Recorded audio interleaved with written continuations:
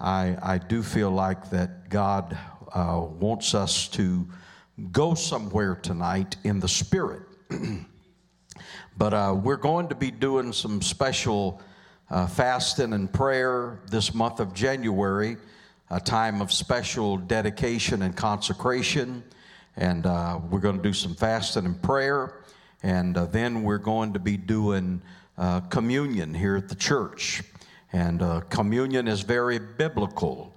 It's very biblical that we do communion. If you don't do communion according to the Word of God, you will have no part of His kingdom. And so that's how important communion is to your salvation. And so that's very biblical. It's a very biblical thing to take communion, and you don't want to take communion unworthy. You want your life to be clean. You want your life to be pure and to be prepared for communion. And so anyway, I'll be talking more about that. We're not going to do that this week. We're just kind of playing it by ear, see what all of this sickness does. I believe the sickness is going to probably leave us, hopefully just as quick as it found us. And it's just a lot of sickness going on. I will tell you this, I'm not hearing of anybody that it's been sickness unto death. I'm not saying that it hasn't been, but I'm not hearing that. And so I don't think this is quite as serious as what we had in 2020. And so anyway, God's going to help us through this. God protected our church. We never lost one church member during the year 2020. And I believe that God's hand is still on us. And so anyway, we're thankful for what God is doing. Thankful for what God is doing. And so anyway, I'm very excited about a new year. I'm very excited about a new commitment, a time of consecration, dedication. The church has got to be dedicated. The church has got to be consecrated. Now, when you're consecrated, that means you're holy, and you're separated from the things of the world. And I want to listen. I want a holy people. I want to present Christ with a holy church. And if you'll follow my teaching and my preaching and my example, you will end up being saved. Praise God. I can promise you that.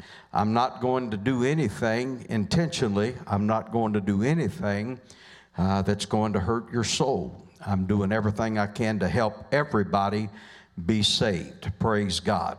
Hallelujah. Thank God. Well, so much for all of the announcements. Now it's time to go to work. It's time for the Word of God. And I want to take your attention to the book of Acts, chapter number 2. The book of Acts, chapter number 2. I can't think of a better place to start out the new year than the book of Acts. And this is when the Holy Ghost was being poured out. It was on the day of Pentecost. And the book of Acts, I'll begin reading with Acts chapter 2, and I'll begin with verse number 36. Therefore, let all the house of Israel know assuredly that God hath made the same Jesus Christ, whom ye have crucified, both Lord and Christ. Now, when they heard this, they were pricked in their heart, and said unto Peter and the rest of the apostles, Men and brethren, what shall we do?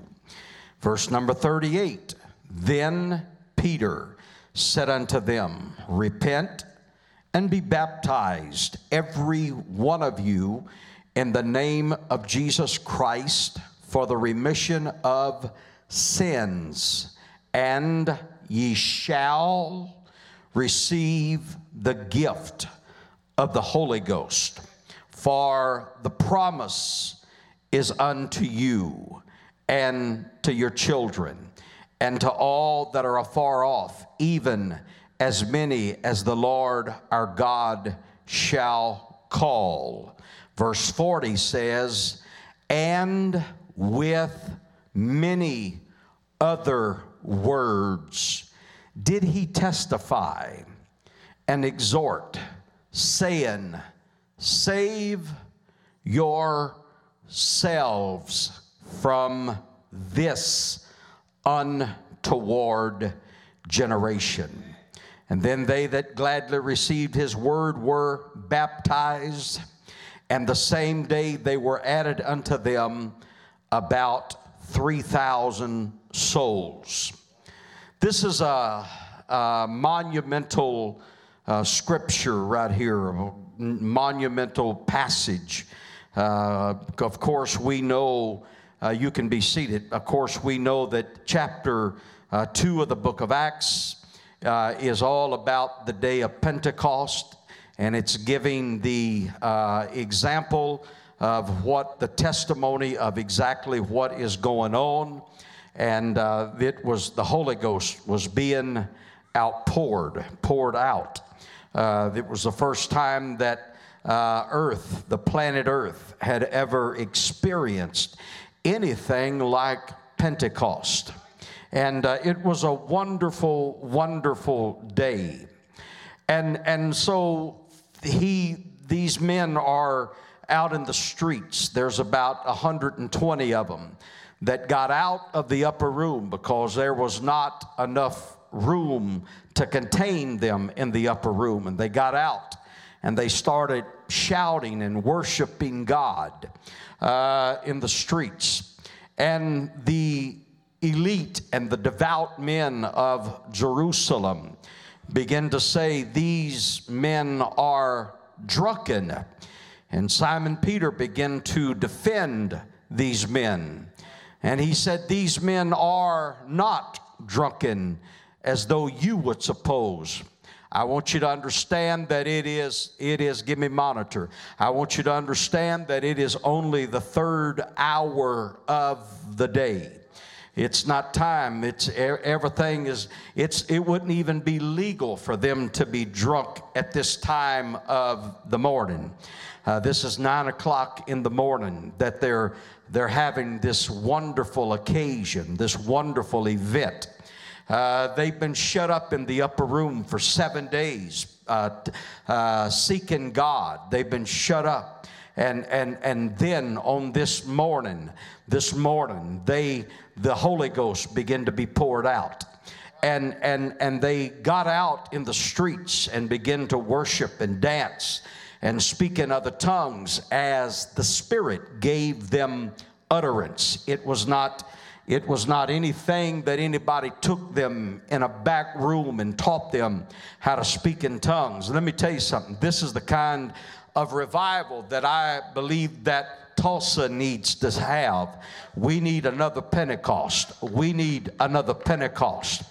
But I need some people that would be committed and consecrated to experience Pentecost. I need some people that's willing. We need some folk that are willing to shut up and go in a prayer meeting that lasts for 7 days. Hey, I'm going to tell you something. I believe if we could have a 7-day prayer meeting, we could have another Pentecost. If we could have 7 days, and by 7 days passing by and us praying and fasting and seeking God, I believe we'll got the attention of God. And the Bible says they were in one place, in one mind, and one accord. And that's when the Holy Ghost started being poured out. Pull Acts chapter 2 and verse number 1 up there. I'll just read it for you. We'll read verses 1 through 4. And when the day of Pentecost was fully come, they were all with one accord in one place. Verse 2, suddenly there came a sound from heaven as of a rushing mighty wind, and it filled all the house where they were sitting. And there appeared unto them cloven tongues like as a fire, and set upon each of them. And they were all filled with the Holy Ghost, and began to speak with other tongues as the Spirit gave them utterance. Now listen, this is what's going on in Jerusalem that day. This is what's happening. This is what's taking place. And Simon Peter, remember back in Matthew chapter number 16, that Simon Peter is the one that Jesus Christ said, I'm going to give you the keys to the kingdom. And whatever you loose on this earth is going to be loosed in heaven. And whatever you bind on this earth is going to be bound in heaven. I'm going to give you the keys to the kingdom. I'm going to give you the plan of salvation that's powerful enough that can unlock any kind of chain of bondage that, oh God, help me preach tonight. It don't matter what kind of bondage you're dealing with. It doesn't matter what kind of an addiction that you have tonight. It doesn't matter what kind of problems that has plagued your mind. I've come to tell you that this gospel, this Acts 2:38 message is powerful enough to deliver you and set you free. You don't have to be in bondage after tonight. This is a place where the Holy Ghost is being poured out. This is a place where the Spirit of God is present. This is a place where God is talking to people, and God is cleansing hearts and cleansing minds, and God can make a person brand new. Let me tell you what God can do with your mind. He can reset your mind. He can cleanse your mind. Sometimes your computer just needs a good reset. That's what the Holy Ghost can do. It can reset you and reprogram you. That's what the Holy Ghost can do. And so there's miraculous miracles taking place that day in Jerusalem. But it did not come. It wasn't something that just happened. It was something that somebody paid a price and became committed to. That's what revival is all about. We need some commitment makers. We need some people that are willing to commit. We need some people that are willing to invest their time in prayer and invest their time in fasting. We need people that are willing to say, I'm going to stay right here until I feel a touch of heaven. I'm going to stay right here until I feel an all right in the spirit. I'm going to listen.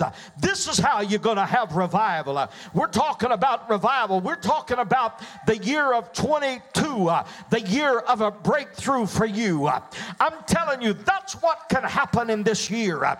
If you are committed and consecrated, God can deliver you from whatever addiction that bogs you down. And so Simon Peter's been given these keys to the kingdom. He's been given these keys by Jesus Christ. And Jesus Christ said, upon this rock I will build my church. That's what the Bible tells us in Matthew chapter 16. Upon this rock I'm going to build my church. Let me tell you something about the church. The church is an apostolic church. The church is a blood-bought church.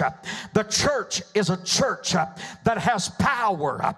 Listen, we're not a bunch of powerless people, but we are people of power. We're people that has spiritual dominion. We're people that can speak things that are not as though they are. Listen, that's what I'm preaching about. I'm preaching about that kind of power. I'm preaching about that kind of God-given authority. We can speak to mountains and watch mountains be moved. We can speak to the deaf and watch them receive their hearing. We can speak to the blind and watch them receive their sight. That's the kind of revival I'm talking about.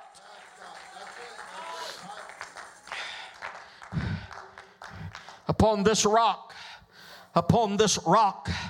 I'm going to build my church, and the gates of hell shall not prevail against it. And so you've got these people out in the streets of Jerusalem acting like they're drunk people. Simon Peter is defending their innocence. They're not intoxicated with wine as you would suppose. He said, but this is that which was spoken of by that Old Testament prophet Joel, saying, in the last days, saith God, I'm going to pour out my spirit upon all flesh. I'm going to pour out my spirit. And he goes on to say in Acts chapter 2, he goes on to say that they're going to have power. I'm going to pour my spirit out not just on the men, but I'm going to pour my spirit out on the women. I'm just telling you what the Bible says. Somebody told me here a while back they had a problem with women in the church.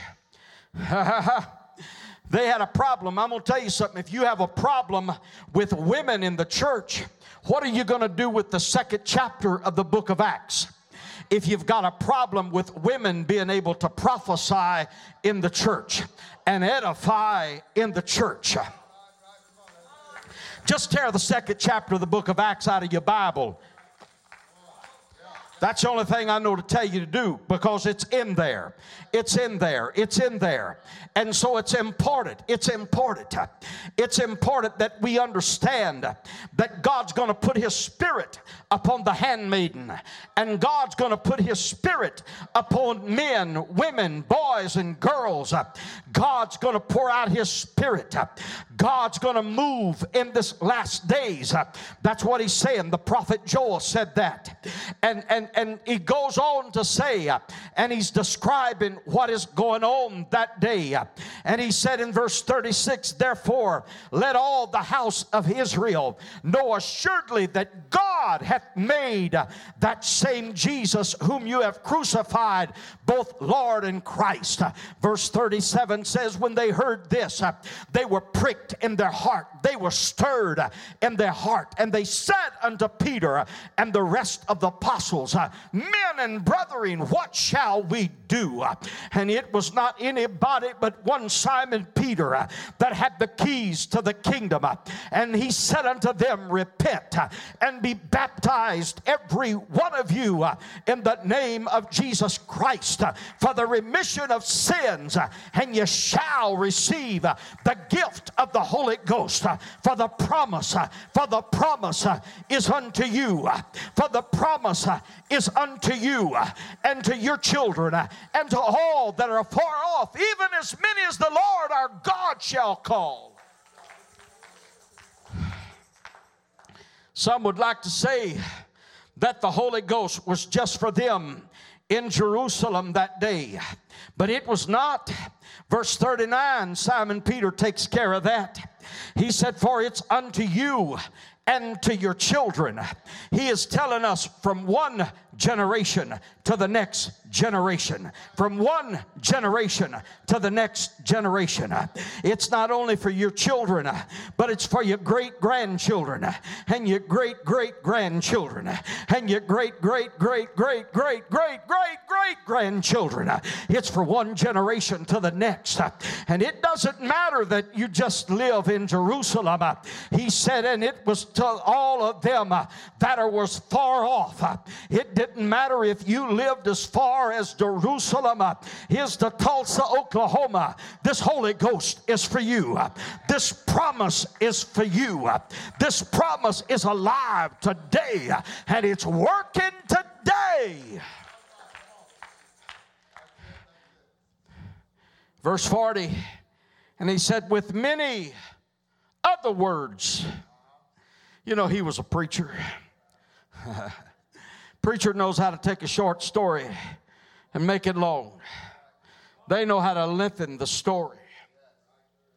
He said, with many other words did he testify and exhort, saying, save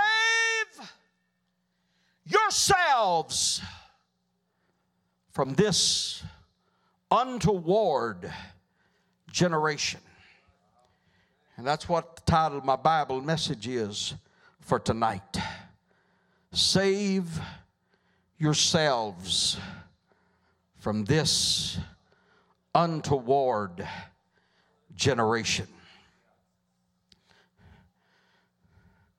The word untoward means forward, perverse, not easily guided or taught. The word untoward means awkward, ungraceful, inconvenient, troublesome, unmanageable.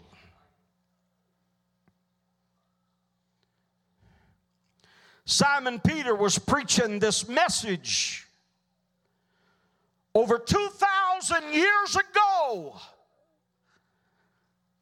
And he was preaching to a generation that he called and considered untoward.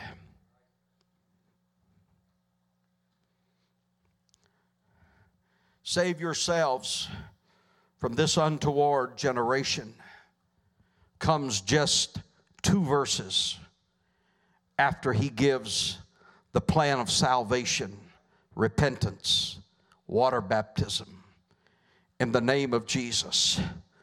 And just 2 verses passes by and he is corrected. He's brought back.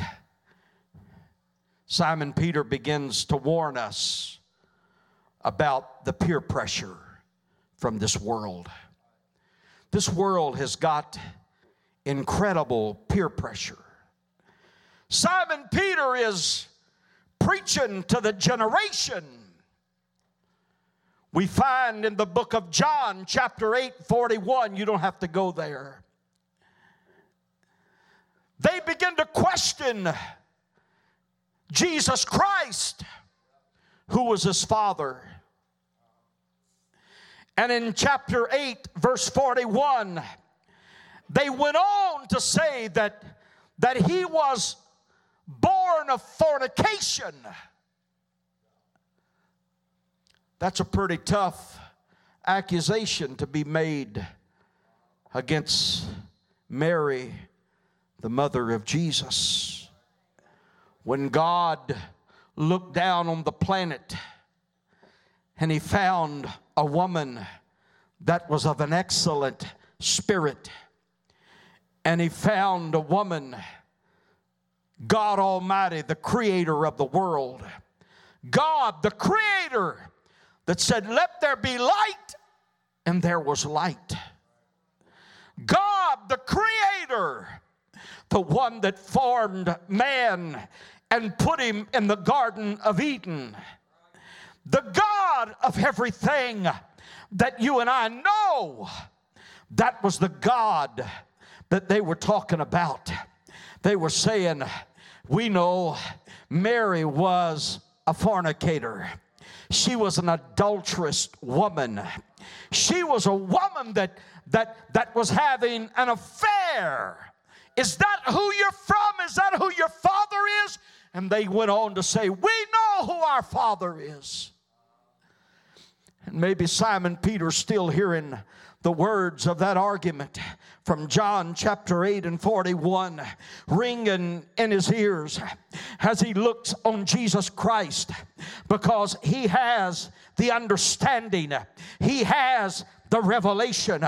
Jesus Christ said, whom do men say that I am? And Simon Peter said, some are saying this, some are saying that. He said, who do you say that I am? He knew who he was. He knew he was God Almighty manifest in the flesh. And Simon Peter says, Jesus Christ answered Simon Peter and said, blessed are thy, Simon Bar-Jonah, for it's not flesh and blood that has revealed this to you.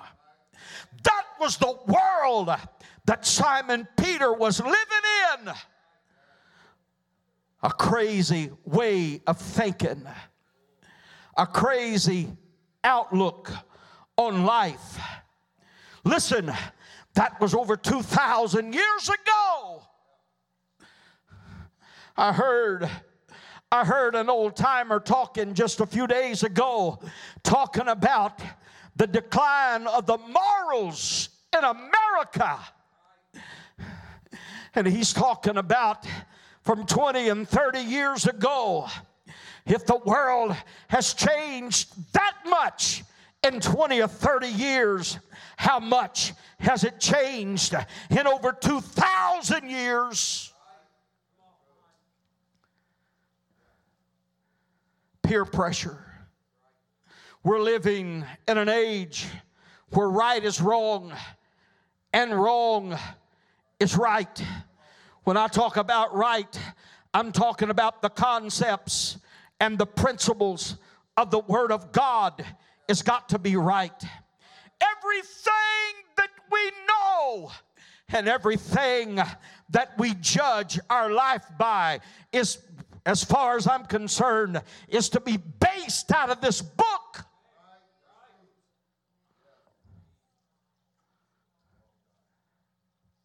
And we're living in an age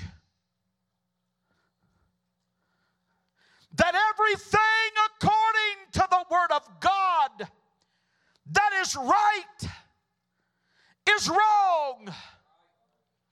Jesus Christ Himself,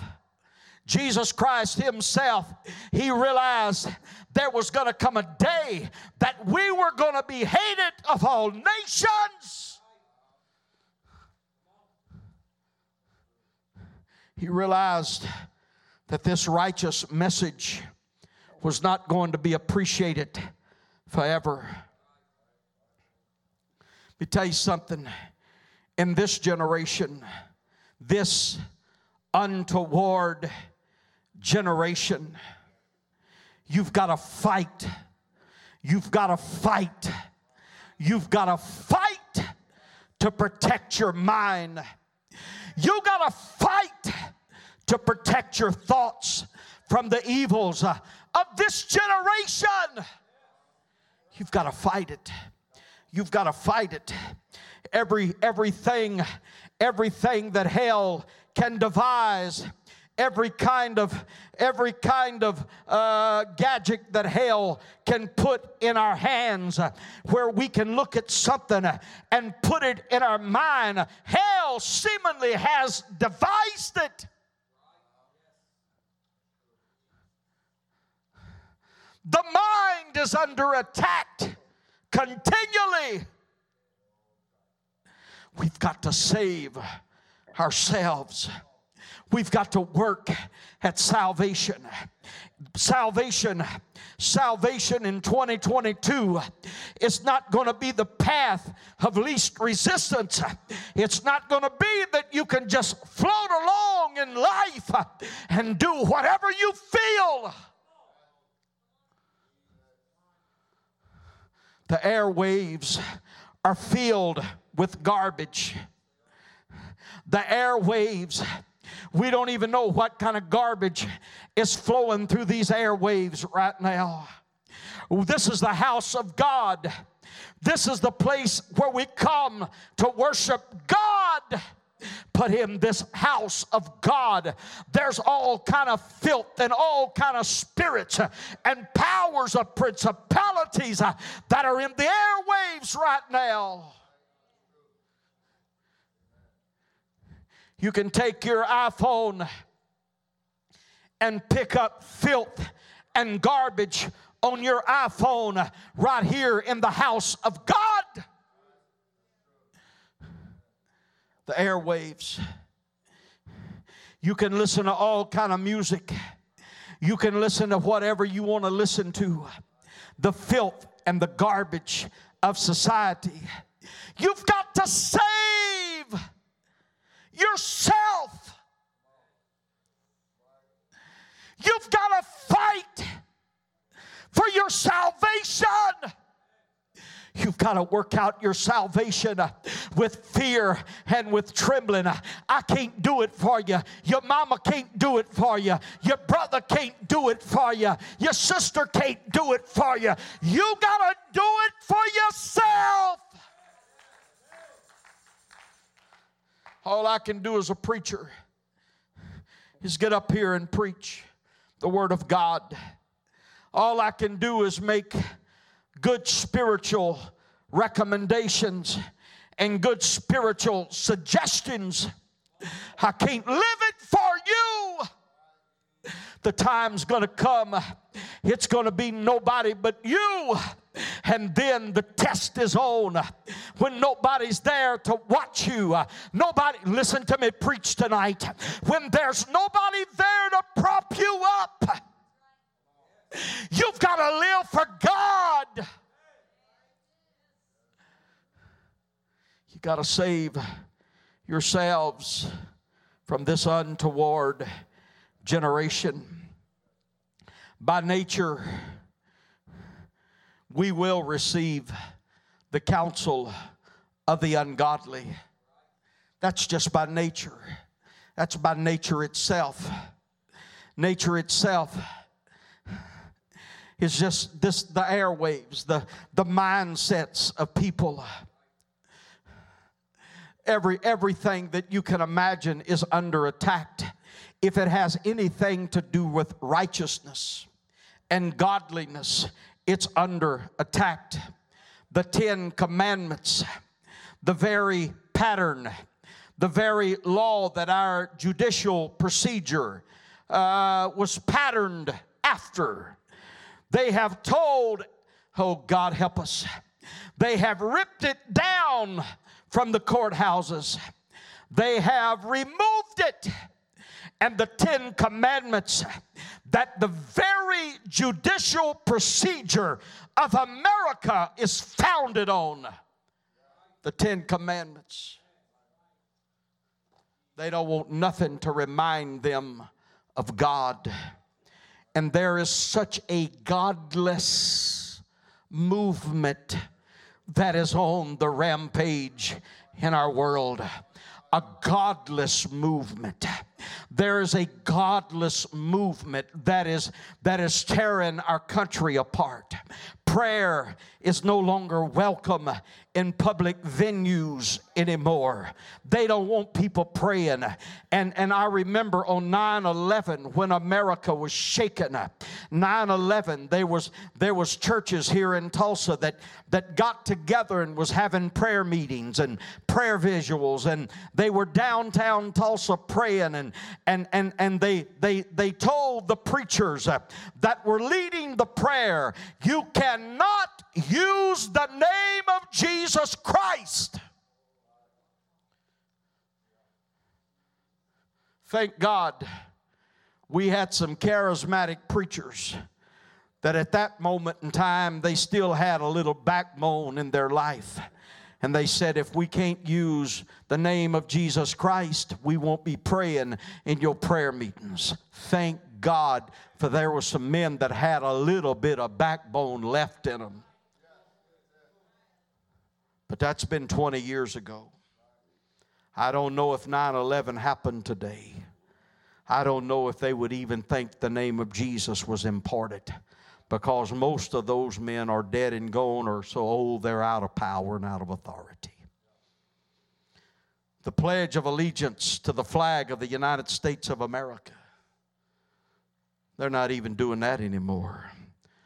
The Star-Spangled Banner, they're not even honoring that anymore. It's like everything that has a core and everything that has an anchor is being removed from our world. And there's such peer pressure with this movement. There's peer pressure. This generation, the people that are in authority in this generation, it seems like there is nothing that is sacred about them. It's like nothing is divine anymore. When you start talking about the divine power and the divine authority, they look at you like you're from another planet. Because listen, I believe in the divine power of God. I had a lady at my house just a few days ago, one of the home health people, the lady told my wife and myself, I've just had this knee replacement. Today is this is my 4th week that I'm in the post of this knee replacement surgery, and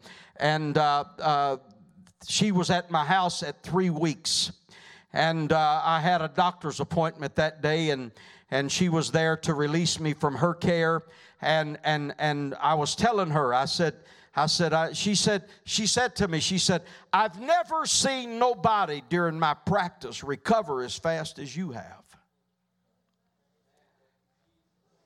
And I looked at her and I said, ma'am, I'm a pastor of a church.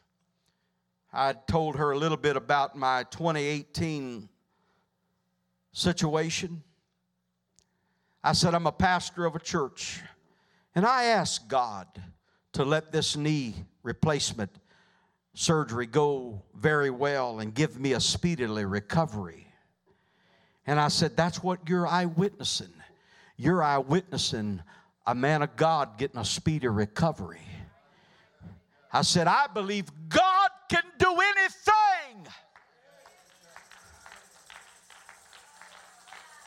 She looked at me and she said, I'm not quite there yet. And I'm thinking, honey, if you'll hang around me, you're going to be there. Because you're going to see a walking, talking miracle every day of my life. I'm a walking, talking miracle. But we're living in a generation that don't have confidence in God. There's nothing that is sacred. So therefore, if there's nothing sacred, there is nothing divine. That was a divine miracle that happened. That was a supernatural miracle that took place in my life. That's what God gave your pastor. Now listen, I've tried to be sensible and tried to be slow, and my wife don't think I've been slow enough. Sometimes she thinks I'm too slow. She got on to me yesterday, just yesterday. We've been married 33 years. She got on to me because I waited so long to ask her to marry me. That's a true story, ain't it? I was afraid she's going to turn me down. That's what the deal was. But this generation's got problems. This generation's got problems. How many remember back during I don't even remember how long ago it's been, how many remembers when Target was decided to make their restrooms transgender? I told my family don't go back to Target till they get that problem fixed.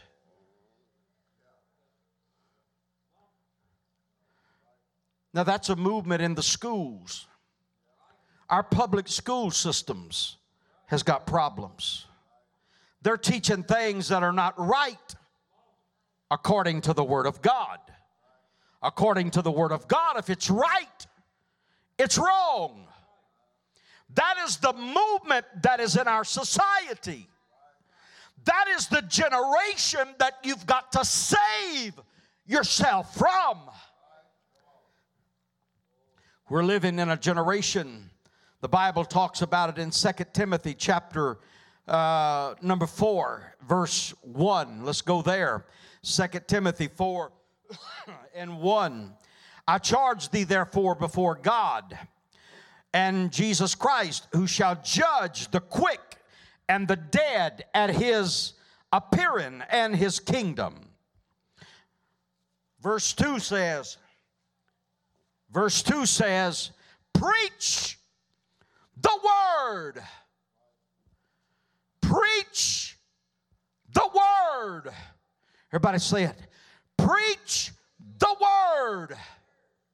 Be instant in season. Be instant out of season. This is what the Bible is telling us. This is what Paul is charging the preacher to do. To reprove, rebuke, exhort with all long suffering and doctrine.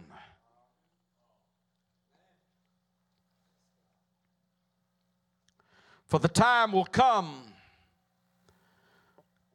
when they will not endure sound doctrine, but after their own lust they shall heap to themselves teachers having itching ears, and they shall turn away their ears from the truth, and shall be turned to fables.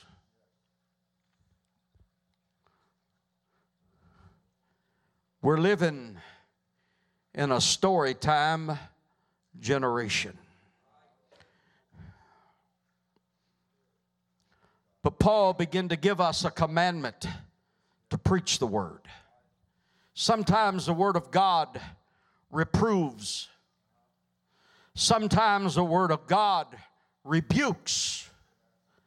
Sometimes it's to exhort. But you got to do it with long suffering and doctrine. You've got to have patience. He said the time's going to come, sound doctrine's going to be out the window. And after their own lust, they shall heap to themselves teachers having itching ears. And they're going to turn away their ears from the truth. And they're going to resort to fables. Jesus in the Sermon on the Mount, Matthew chapter 7, he begins to talk to us.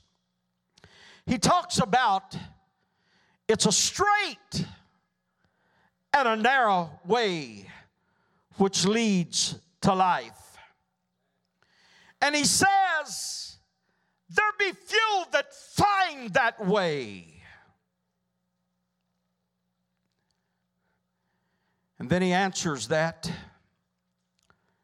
He said, you got to beware of the wolves. Go to Matthew 7 and 15.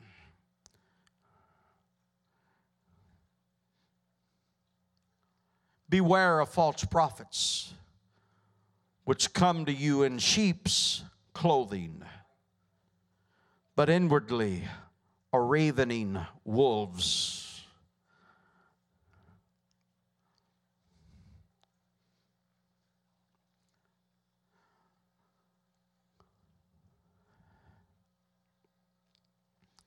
That word, raving wolves,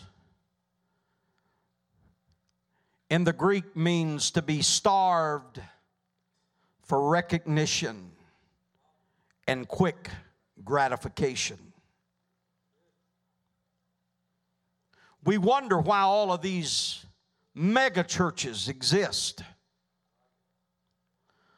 I can tell you why. Jesus Christ told us. These mega churches have false prophets in their pulpits. They've got false prophets standing behind their sacred desk. They're raving wolves. They're seeking for recognition. They're starving for it. They want quick gratification.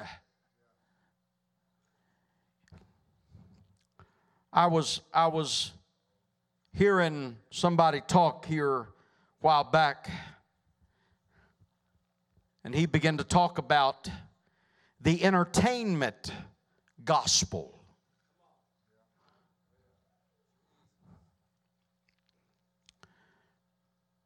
They changed the gospel for accommodation.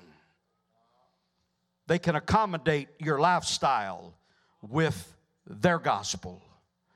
They can accommodate the way you want to live. They go in, and the way they start these mega churches, they have CEOs. Check it out for yourself. We just had one right here in Tulsa.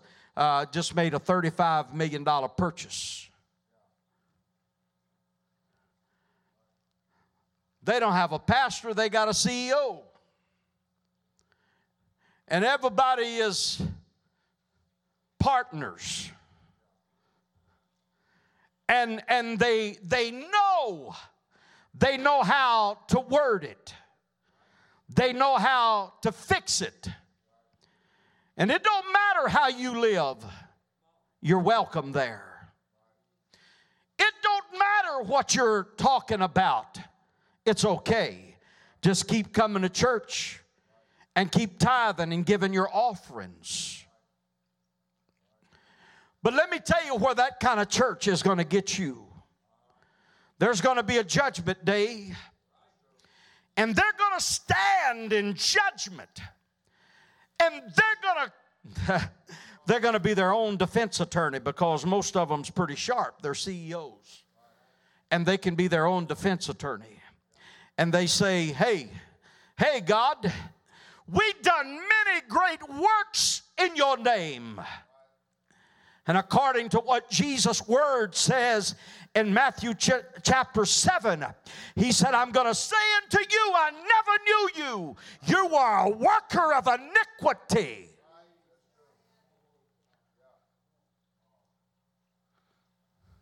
That's what you got to save yourself from.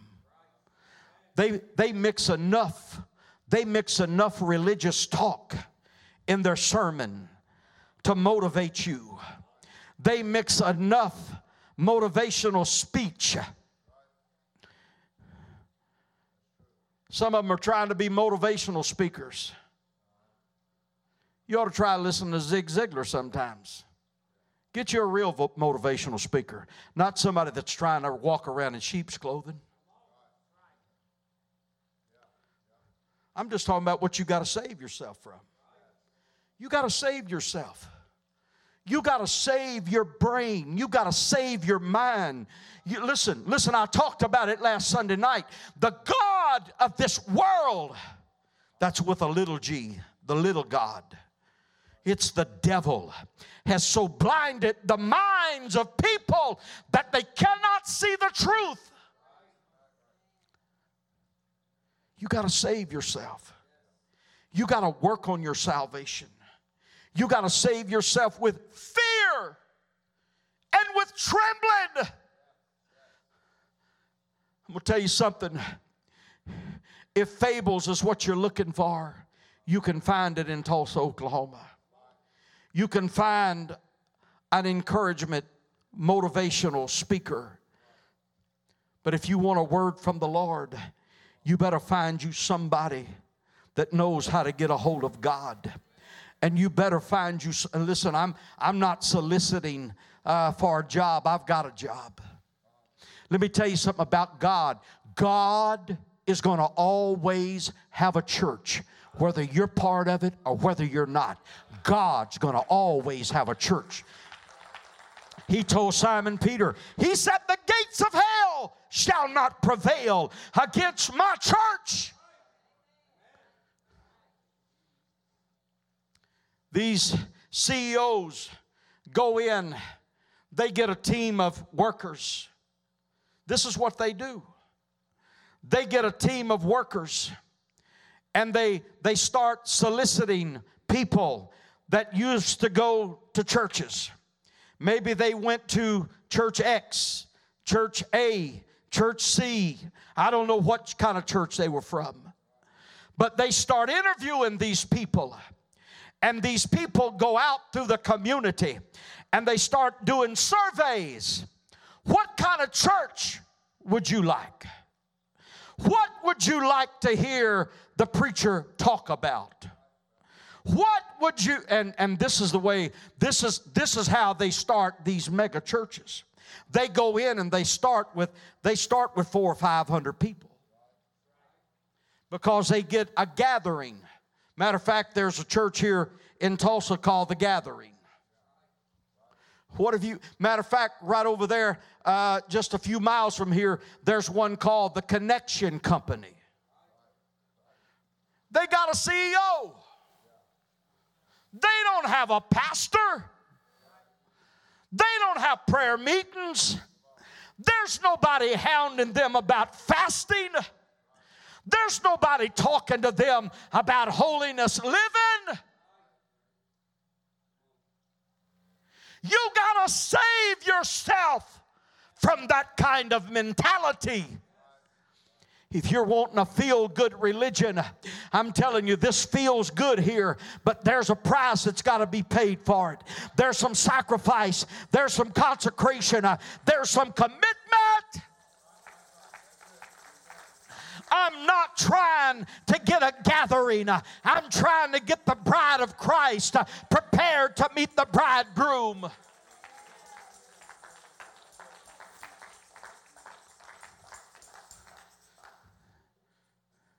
So they go through all these surveys. What do you want? You want a preacher to come preach? They ask questions like this. Do you prefer your pastor to wear a suit? They even choose what kind of clothes the pastor's going to wear. Let me tell you something. My example comes out of the Old Testament. Them priests had robes that they wore. Listen, when I come to this pulpit, I'm going to be in a suit and a tie. I'm going to look like a man of God. I'm going to present myself like a man of God.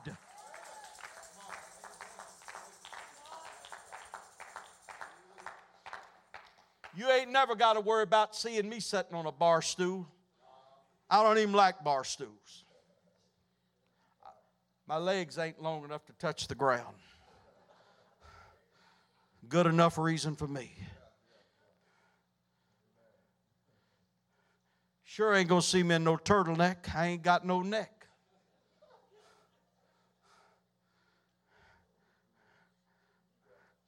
But that's how detailed they get. They giving people just what they want. And they do all these surveys. And then all of a sudden they have this big start date. And they have this big bash and this big party. And that's how many's there that shows up for the party is how many they had at church. Their church, their definition of church, and my definition of church is two different things. They told us back during the pandemic, we can't have no social gatherings. That is an offense to me. This is not a social gathering. This is church. We've come to worship God. We've come to exalt Him. We've come to lift Him up high.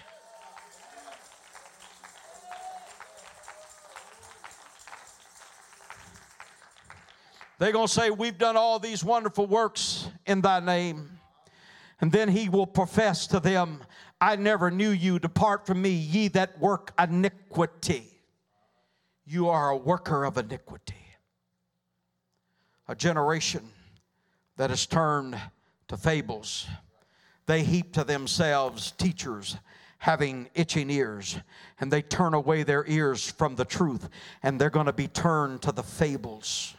Beware of these false prophets. Beware of the false prophets that are having the people flock to them because the entertainment gospel is so fun. They have these short little skits and they have all of this kind of, listen, that ain't the kind, you got to save yourself from that. That's what Jesus Christ is telling us. He's telling the reason so many are going to hell, it's because of all of the mega churches and the false prophets. I know we're on Facebook Live tonight. Oh, God, that's what I say. We got people sick that wanted me to put it on. I didn't plan on preaching like this, but I'm glad I did. Hey, I'll tell you what I'm going to do in front of Facebook and all the world, whoever may be looking. I'm drawing a line in the sand, and this is the side of this is the side of this decision that I'm on. I'm on the Lord's side. I'm on what's right side. I'm on God's side.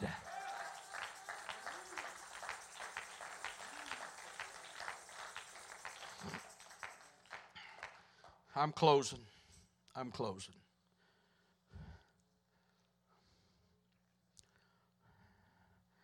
I mentioned this last night. There was a man interviewing an older man, and he asked him, he said, "How do you see the future of your children?" The man responded to the younger guy by saying,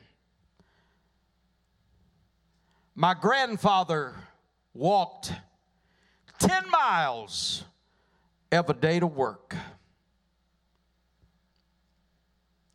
He said, "My father walked 5 miles to work every day."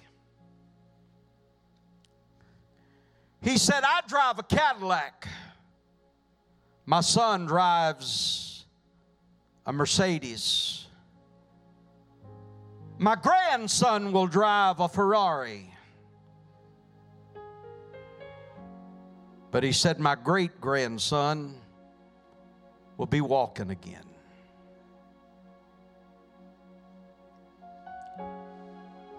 Hard times create strong men. Strong men create good times. Good times create weak men. Weak men create hard times.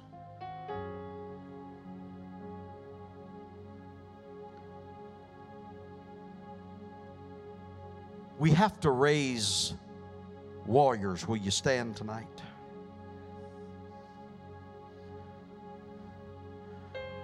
We're living in a pleasure-crazed world. We're living in a world that likes to be entertained. We're living in a world that wants everything just perfect. We want to think positive. We always want to be motivated. But tough times create strong men. Strong men create easy times. Easy times create weak men. Weak men create tough times.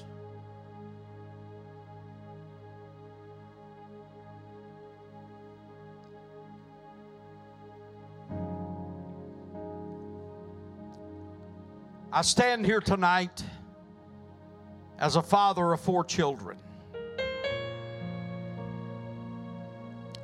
Each one of my children are very different in their character and their characteristics.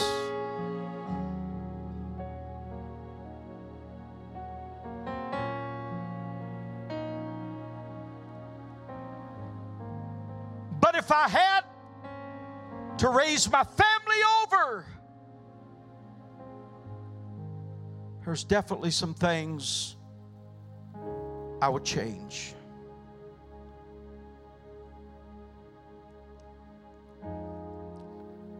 I read this the other day, and it stirred me. I somehow feel like I made it too easy. I grew up, I feel kind of like the story. I watched my daddy struggle. Watched my daddy work hard. When I got out of school, there wasn't nobody bought me a car. There wasn't nobody gave me diddly squat. They didn't give me nothing. I remember my first car.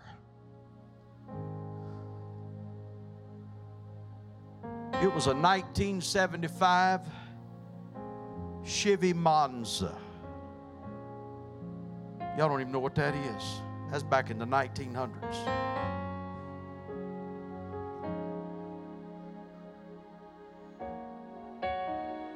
It had been totaled. It had been cut in two, welded back together, not even by a good welder. It was coming all to pieces. I could hit my brakes, and you better be holding on to the steering wheel, because you was fixing to take a hard left. Had one of my buddies in my car one day. I said, "Watch this." I just folded my arms. We was fixing to get on the interstate, I-12, right there in Hammond. I hit my brake, had my arms folded just like you see me. I was sitting just like this, and he seen me. I hit my brake, and that steering wheel turned. He like to have a heart attack. But I'd done that.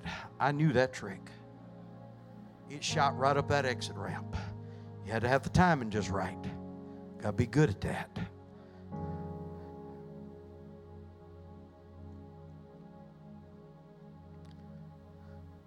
I bought it for $800. Thomas, I drove it 6 months and sold it for $1,000. I was making big bucks. But you know what hard times did? It created a strong man. And I realized that if I was ever going to have something, I wasn't going to wait for Daddy to give it to me, because he didn't have nothing to give me.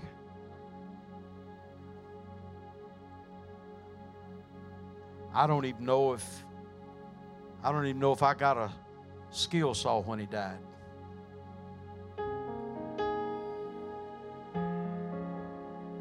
That's the way I was raised.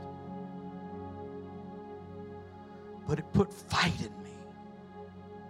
I realized if I'm going to have anything, I got to make it happen. I'm still fighting today. Fight and blessings of God will get you a long way. You got to be a warrior. Brother Devo, you got to raise those children to be warriors. You got to teach them. You got to train them. You got to put it in them. They got to know what serving God is all about, because they got to save themselves from this untoward generation.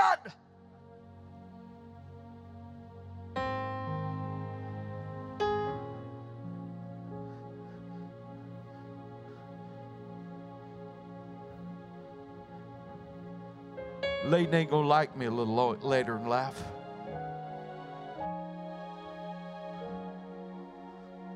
But don't be too good to him. You teach him to come to this church and pray and seek God. You let him know where it comes from. When he gets a little older, take him to work with you. Let him watch you. Let him see what life is about. Pay him 30 cents an hour.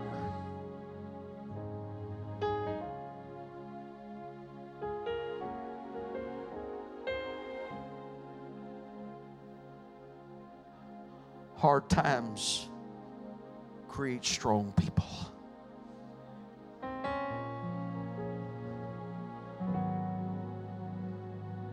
Tough times is going to create strong men. Strong men are going to create easy times. Easy times create weak men. Weak men create tough times. You got to train our children. They got to get a warrior mentality. They got to know this is not easy come, easy go.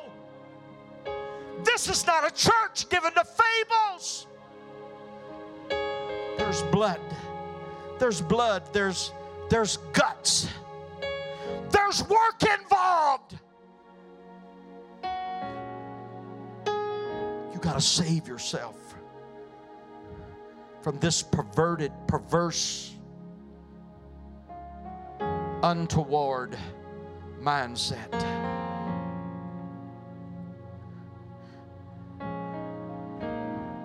You've got to save yourself from this ungraceful mentality, ungrateful mentality. Teach your children to say thank you.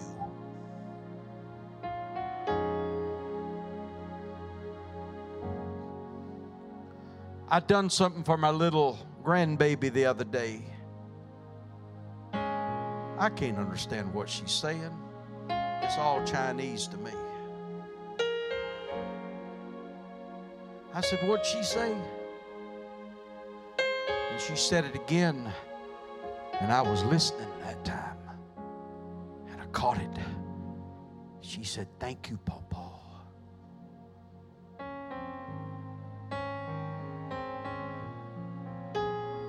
You got to save yourself from that untoward generation.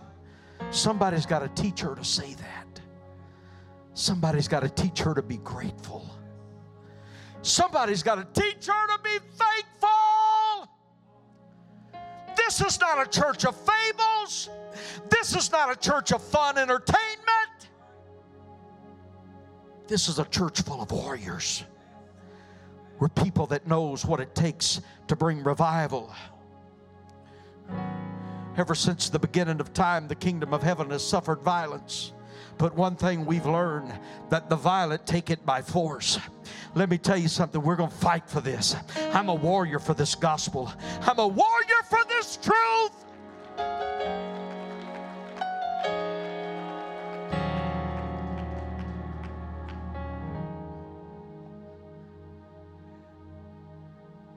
Easy believism. That's not biblical.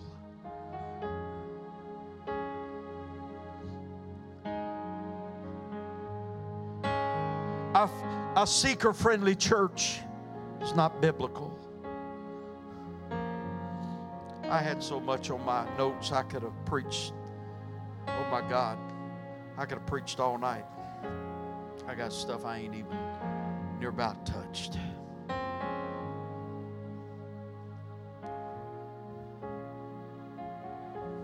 Oh God, help us.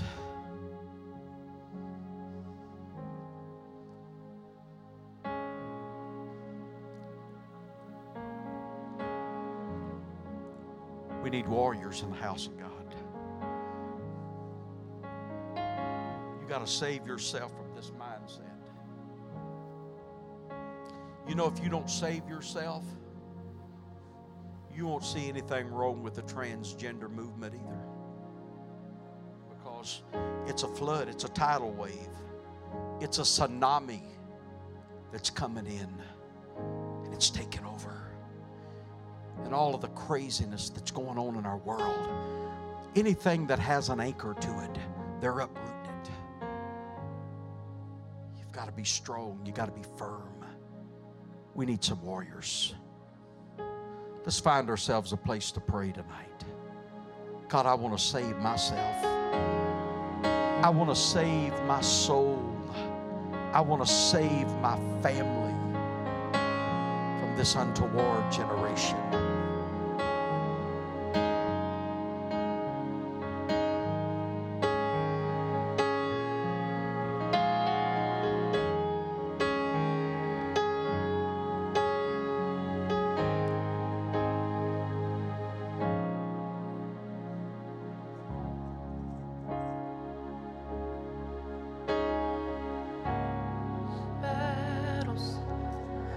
This is how I fight my battles.